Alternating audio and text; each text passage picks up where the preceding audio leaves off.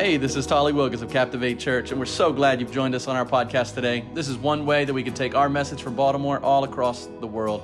We pray that today encourages you, inspires you to become the man or woman that God's designed you to be.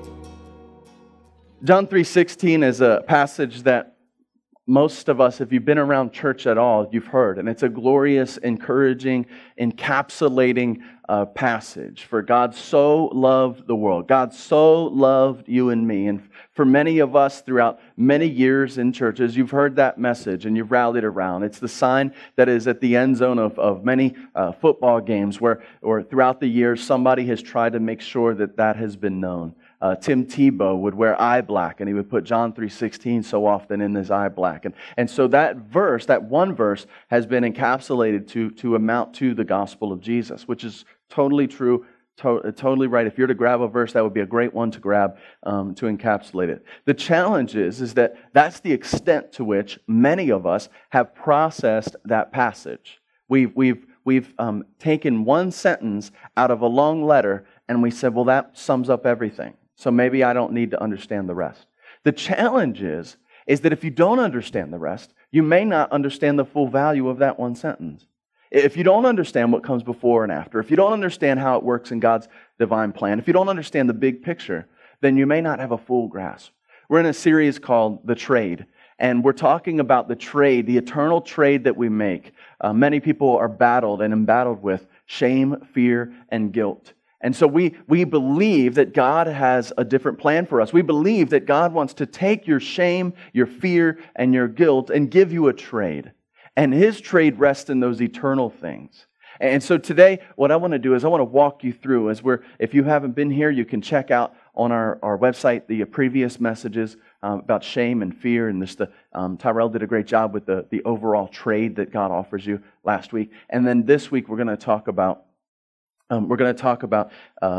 guilt for grace. Guilt for grace. Guilt is this word. Look it up. It says it's a feeling of having done wrong or failed in an obligation.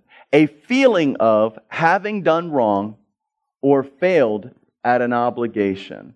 Many of us, we've all had that moment where we felt guilty. And we felt guilty because we recognized that we did something wrong. We sat in judgment. When you lay things out, when you look at it clearly, we messed up. We either messed up accidentally or we messed up intentionally, but we feel guilty. And what happens is that guilt, if it's in its right context, as we're going to see, if it's in its right context, that's fine. That's a good, helpful emotion. The same way that fear is a good emotion if in context. I mean, I would say, you guys have seen the meme. If you see me running, you should run because something's chasing me. I'm not a runner, right? Like, you've seen that. That means, hey, if somebody starts running by, it might be good to run with them till you figure it out, okay? It might be a dog, maybe a tarantula, maybe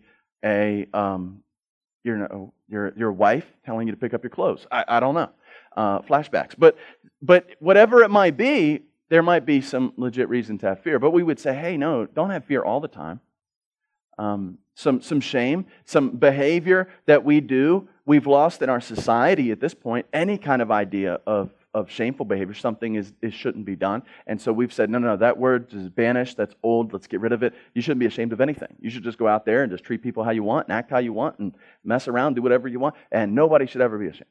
And that's not exactly true either. There's a certain amount of, if we're not living up to our own standards, and if we're not living up to maybe the more righteous way of loving others and caring for others, there's a certain bit that's actually a good, helpful thing in our mind. Now, do you live under that? No. Do you live under fear every day? No. And so as we approach guilt, it's something that's similar.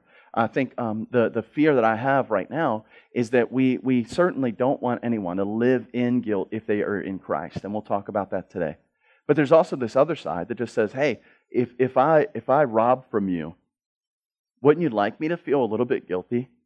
If I lie to you and I've broken down our trust, I would think you would say, man, I hope he feels a little bit guilty. I hope he comes back and tells me that he did me wrong and try to make things right.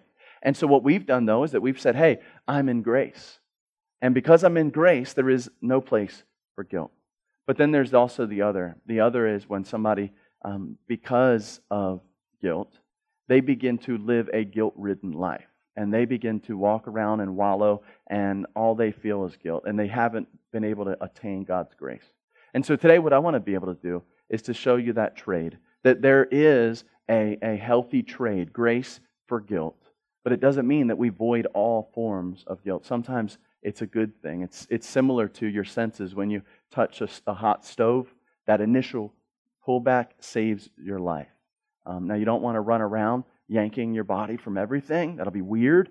But the initial pullback from something hot is a good thing. The initial feeling of, hey, I shouldn't have done that, good thing. Initial sense of, I don't want to behave that way. I don't want to bring shame to my name or my family. Those are all healthy things within context in the right measure. But you don't want to cook with them. You don't want them to be the main ingredient. So the scripture goes in John 3:16 and says this, "For God so loved the world that He gave His only Son, that whoever believes in Him should not perish, but have eternal life." That is the hope of the gospel. Verse 17, though, is pretty important. "For God did not send His Son into the world to condemn the world, but in order that the world might be saved through Him." If you're jotting notes today, I pray that you write this down. Grace is given, not earned. Jesus Himself is our grace. Grace is given and not earned. You and I, when we think about this idea of guilt or grace, we have to understand that grace is something that's given. You can't earn grace. You cannot do enough to make it to where grace is owed to you. And sometimes people that are around church or in church or act religious, sometimes they'll just stake a claim. They'll just say, hey, I've been in church since I was this old, or I've been going to this place, and I've got this title in a ministry. And what happens is you begin to act like you've earned your grace from God, that God should be grateful that you're on His team. And I don't know if you've ever met people like this, but I want to get in the flesh and slap them. But because the grace that God, that's violent, you shouldn't do that. Shame. So each one of us, the grace that God gives, we have to understand what grace is. Grace just isn't a fairy wand that wipes away all of your problems and then we just go, poof, I've got grace. Grace is a gift from our Father in heaven. And that gift, that grace, is the person and work of Jesus over us. We are not owed that. We are not earning that.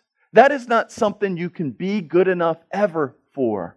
If you ever believe that you are good enough for grace, you've lost the meaning of grace. We are not good enough. I don't care the greatest works of man, the scripture says in the book of Isaiah, is like menstrual rags waving before the nose of God. The greatest works of a man, the greatest works of a woman, to just say, Lord, I am so clean, I am so good, I am so righteous. And you wave that stuff to God, and He says, that's just like a used menstrual rag. That's disgusting to me. Why? Because He wants us to come to Him in humility, having received His Son, having received grace over us. Grace in and of itself is not earned. Grace is not owed. Grace is, you are not good enough for grace, and we never will. For you and I, we have to understand that grace is a gift that we didn't earn, that overwhelms us with gratitude. I was given a reminder just this week, as many of you know, I was traveling this week, and my life is one of those that a prophet is not without honor, except for in his hometown. And so here, as we're building a church constantly, and we're doing different things, and the ministries are smaller, and then I go and I travel down to the south. Down in the south, the churches that I get to speak at are insane in terms of multiple thousands of people. And so I'm always overwhelmed when I go. And I was blessed. There was 5 other preachers, and we spent a week just really preaching the word around the theme of hope. And it's a beautiful, beautiful thing. But I came back completely full, completely loved, completely just overwhelming sense of gratitude for God. And as someone who pours out my life all the time, it is extremely healthy to you and to me that I get away and hear from some other preachers, because I need my cup poured into. And so that's kind of what this week was for me. I preached, and that was great and had a good time. But what was really beneficial was to hear 5 other preachers preach 4 different sermons apiece. So that was beneficial for me. But in all of that, I get back. My flight coming back from Georgia was, I had to be on my plane at 5 a.m. And so the night before, it was like the goodbye night where everybody's shaking hands and hugging and all that stuff. So you end up not having very much sleep at all. And so I get back, and as I was down there, I remember Dr. Cat, my mentor, he was telling the other guys, he was like, Tally, you need to go to Baltimore. Tally's going to take you to this restaurant where if you just check in on Facebook, like they bring a jar of bacon. Like that was this big deal. Like he was like, guys, gather around. They bring bacon, and I was like, yeah, that's Iron Rooster. And so like for the next 3 days, guess what I kept thinking about coming home to Baltimore? I was like, I'm going to Iron Rooster. Like I'm getting me some bacon. And so I get off the plane, and I was down at BWI. I drive around, and the whole time, 45 minutes or so, I'm thinking about bacon. And so I get up to the Iron Rooster. I go in, I sit down. There's hardly anybody in my area, my section. It's just before lunch, and sure enough, get my stuff started, get my coffee and all. Well, then for like 25 minutes goes by after I've turned in my order, and like nothing. Like I just felt like I had leprosy. I nobody's around, and so then more time goes, and I'm looking for my waitress, and so finally I catch her eye, and it's almost 40 minutes in since I placed my order, and I'm just like, there's hardly, like, I was here first. Like, what's the deal? And she's like, hey, sorry about that. Manager's going to be over. And I was like, okay.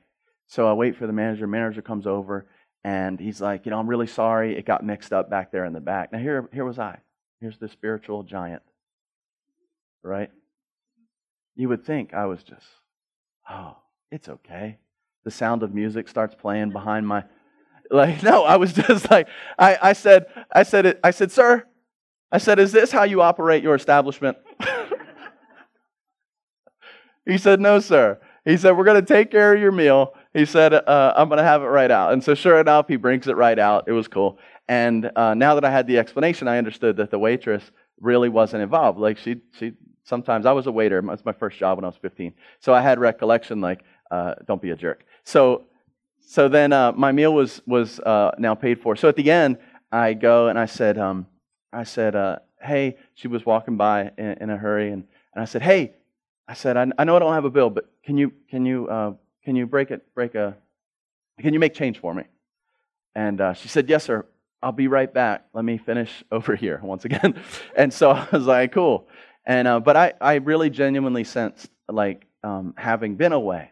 Having already, they've taken care, they did the best, it had nothing to do with her. But I could sense that like she had this sense of guilt, like this is a table I let down, this guy is hungry, he's upset, disappointed. He really was in here first before we filled up around him. And so I could have this sense. And so I just really felt like the Lord said, just give her everything that you would have spent today. And so it would have been about $20. And so I did. I gave her my card, and I said, hey, listen, I want you to know something. I've messed up plenty in my life. And I said, the one thing that gives me joy is to know God's grace over me.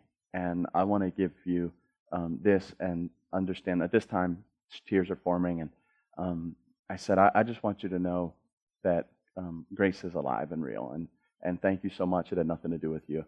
And so she did, and she said, "Can I hug you?" And I was like, yeah. So if there's a picture that gets on the internet, pastor hugging random waitress, then that's what went down. But in all of that, what is it? The feeling of grace, the feeling of, hey, I blew it, and yet you're willing to give me a tip. That's news for all of us. Just by the way, as an aside, I try to tell that story as honestly as I can because I don't want you to think the story isn't about me at all. The story is about, in spite of how I feel, when you act generous and kind and you give grace that's already been extended to you, it has a profound benefit on the other person. And so you and I, when we think about God, when we think about our relationship with God, we have to start with the fact that grace is not earned. Grace is a gift, and the gift is Jesus. John Piper said it this way: "My dad always told me that in his work as an evangelist, the big problem is not getting people saved, but getting them lost." My dad told me his work as an evangelist, the problem wasn't getting people saved. The problem was getting them lost. What does he mean? He means that many people, if you don't understand the weight of what you are saved from, you will accept a religion, you will accept a group of principles without ever understanding the depth of what you needed to be saved from. And so this is why people can grow up in church, having made professions, having gone forward, having been a part, but then they get later in life and they go, I don't believe any of that. Why? Because they were never fully in need of salvation. Their motives were something else. Their motives were to fit in with culture or to fit in with family or something. But they didn't understand that they needed God's grace. And if you don't understand that you need God's grace, you won't see it as something to be had. Some of us need to grow by understanding guilt. Some of us need to grow by understanding grace. Feeling guilty before I've made things right with someone, that is good and right. Feeling guilty after an issue has been settled, well, that's unhealthy. If you're feeling guilty because you just lied to someone, it's not the same as to feel guilty after you've confessed, repented, and already received forgiveness for that lie you told a year ago. The modern church is throwing out the entire idea of guilt, and that's unhealthy. It's just as unhealthy as throwing out warning signs that God gave you, like anger. There is a healthy place for anger. We don't live in anger, but in the right context, it is good. Injustice should make us angry. Injustice should make us angry. Lying should make you feel some guilt. Otherwise, you don't understand what you needed to be saved from.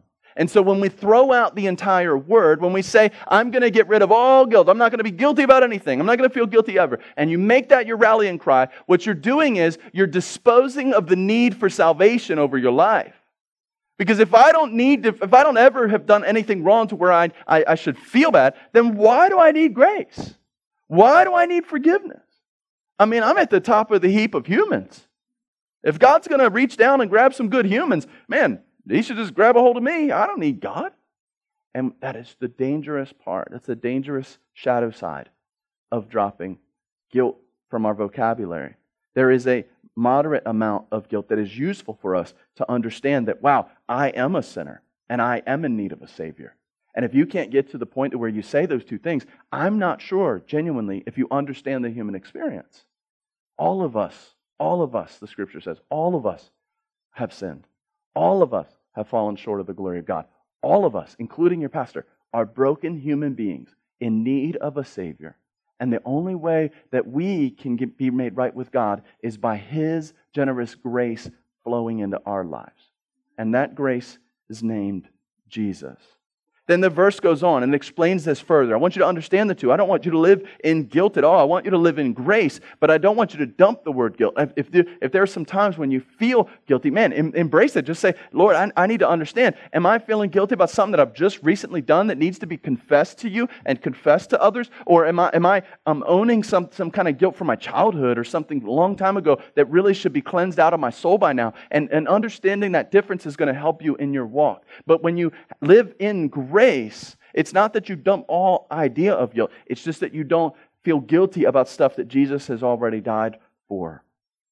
When we feel a little bit of that tinge of guilt, don't run from it. Lean into it and then find out, is this something that I need the grace to cover, or is it something I need to repent and work through? Whoever believes, it goes on, whoever believes in Jesus is not condemned.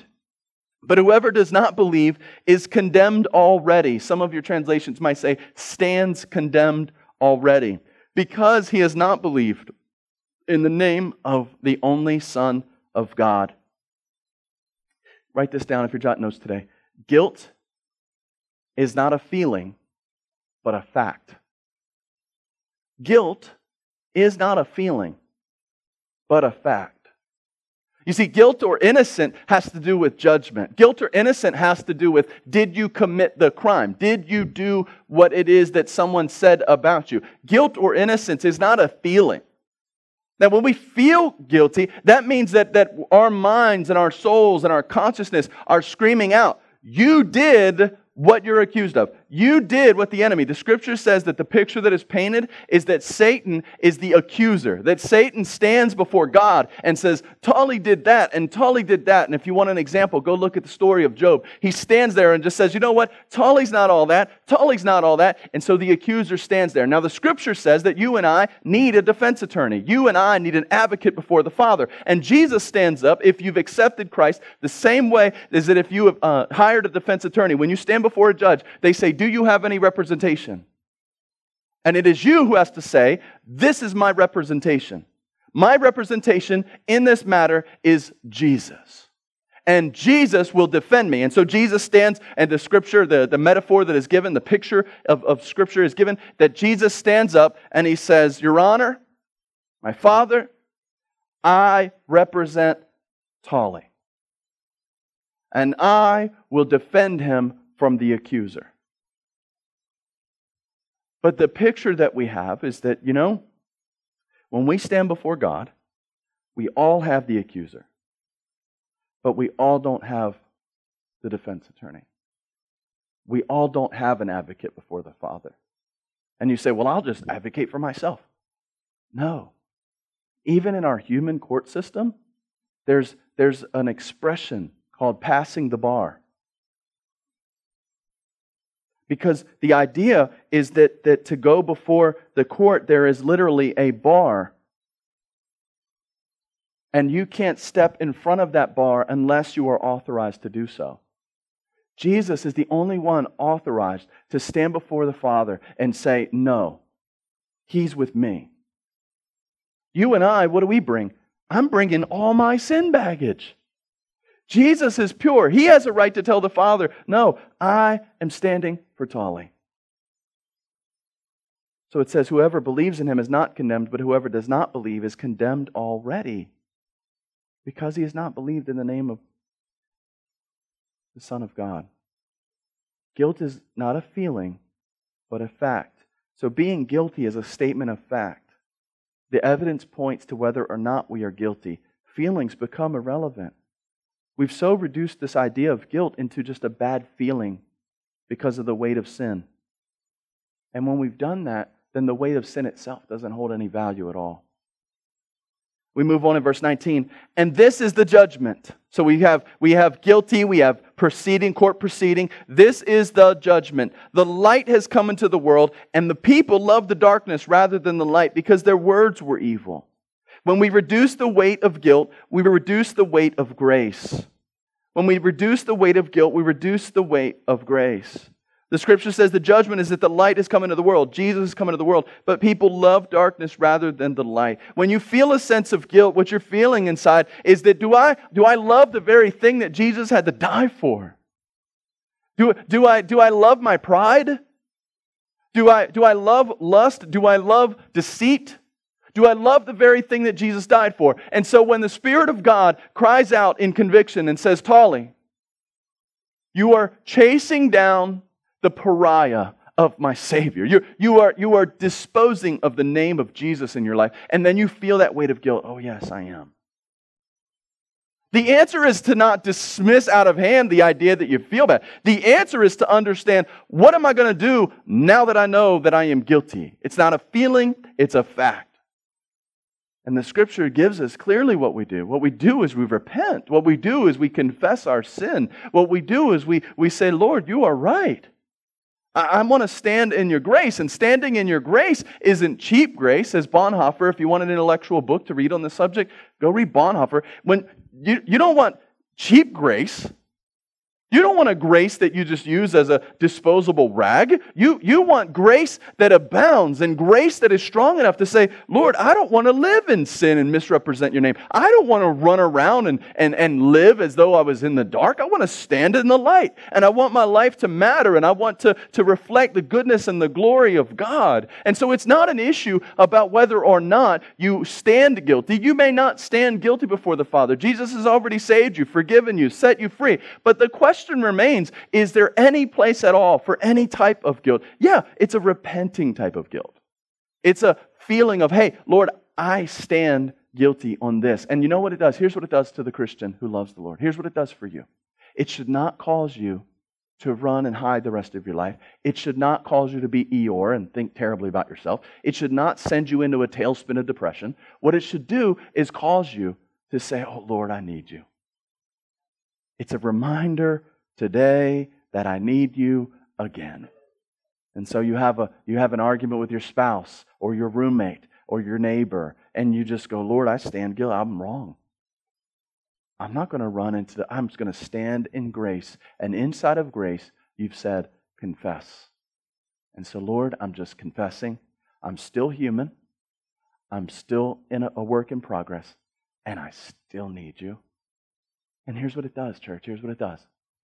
It reunites you to your salvation. It's a touchstone. It allows you to get back and to grab a hold of your salvation again and again and again. But if you don't do that, salvation becomes this distant moment in your life where at one time I was saved and so I'm settled, and you just drift and you drift and you drift. And without anything to draw you back, then salvation becomes a relic. And you don't live in light of this glorious salvation. You begin to live and just say, well, I checked that box when I was 9, thank you. And God desires for you to come close to His Son. And coming close to His Son is when I feel that sense and that weight of, Lord, this isn't how you've called me to live. Then I will turn and repent and run back and say, I need to cling to my salvation, because my salvation, just like the movie Titanic with the board, the door, my salvation is in that door. And if she would have just let him on, it is statistically proven he would have lived. But my salvation is Jesus. My grace is Jesus. And so if I feel the weight of some guilt out here, I don't need to go depressed. I don't need to go hide. I don't need to go run. I don't need to go call and write everybody I've ever known and tell them how terrible I am. No. That should be the thing that prompts me to grab a hold of Jesus again. And what happens is, the closer you are to the Lord, and the more times you are in front of Him, the more times you are humble before Him, the more times you are waking up early and opening up His Word, the more times that you are entertaining Him. Many of us, we put dumb stuff on our schedules. We will put TV shows. I will grab my phone and I'll be like, the UFC has an event with Conor McGregor coming up at 5 p.m. You better watch that, Tally. And I'll put that on my phone. I'll go through my wife and I, we share a family calendar, and I'll be like, oh, Christy has a nail appointment. Like, we'll put stuff and block out schedule. But then when somebody asks, like, hey, how are you doing studying the Scriptures? It's been a long time. Like, I feel like I'm so rushed. I just don't have time. I mean, I got these kids and I got all this other stuff. It's like, awesome. Do you feed those kids? Well, yeah, of course. Like, they need. Okay. So I'm sure you have a routine and you have a schedule and you yeah. I mean, they would die without it. Yeah, our soul dies without being connected to the Lord. Schedule it. Find touchstones. Find points. Don't let it be just when you're overwhelmed with guilt that you begin to run to the darkness or feel like you're too far away from Jesus to ever come back. We elevate grace by understanding that it wipes away the judgment of guilt. But guilt itself actually draws us back to God's grace. If you have nothing that you need to repent from, then what good is grace to you? If you don't have a practice of confession and repentance, then what good is grace to you?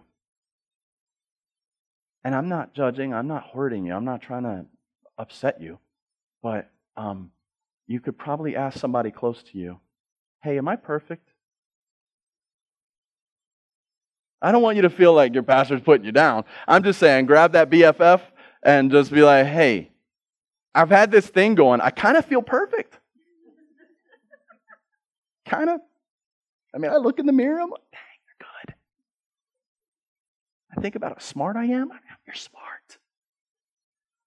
I like me. You should like me. But if you want a reason to hold on to Jesus, just grab that person that loves you most and say, am I perfect? No. You're really not. You're really not. Let's close with this, verse 20. For everyone who does wicked things hates the light and doesn't want to come to the light, lest his works shall be exposed. But whoever does what is true comes into the light, so that it might be clearly seen that his works have been carried out in God. God doesn't want you to feel guilty. He wants you to feel grace. But you can only feel the beauty of grace after you have felt the burden of guilt.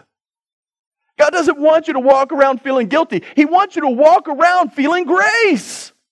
But my friends, the only way you can dive into His glorious grace is if you allow yourself to be pricked in the spirit with a little bit of guilt. Because the more I can understand that I don't align with Jesus, the more it draws me by His grace to align with Him. And so if you felt distant from God, your problem, my friends, is not that somebody's making you feel too guilty. If you're distant from God, there's a great chance. Your problem is you don't really think you have a reason to repent from an almighty, holy, perfect God. And as a result, you've created your own little Godhead over here. And church is good for those people because they need it. The Bible's good for those people. Praying is good for those people. Because I am the master of my domain. No, you're not. You're a loser. You're a loser. God created it all. You don't speak jack into existence. Well, but look at what I can make. Yeah, with His stuff. With His stuff. Anything you're ever going to make, you're using God's stuff. He created it all. Speak something into existence. Like we've got to get back and understand that God wants you to be overwhelmed with His glorious grace. But to get there, He may need to poke you. And just remind you, you're not perfect today, Tally. And that feeling of being outside of His will, that feeling of hurting other people, that feeling of not being perfect, that feeling of needing Jesus, may feel like guilt. But guilt itself is not a feeling. Guilt is a position of judgment. You are guilty or not guilty.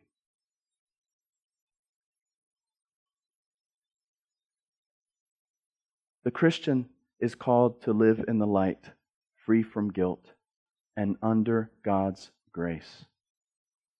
The Christian is called to live in the light, free from guilt, under God's grace. I don't want you to mistake me and walk out of this room saying, well, the pastor wants me to just feel guilty. No. I want you to feel grace. I want you to feel forgiven.